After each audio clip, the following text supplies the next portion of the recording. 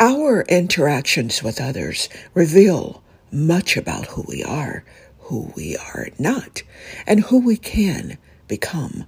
It's one of the most effective tools for examining the self, especially if we're committed to being representatives of God's love.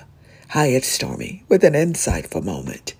Our interactions with others is where we come face to face with our fears, our insecurities, jealousies, judgments, and prejudices.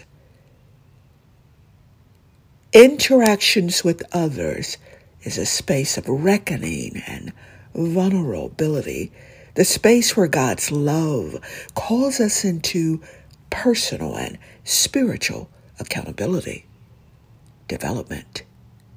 Are you aware of you as you interact with others? Does your belief system play a role? Yes? No?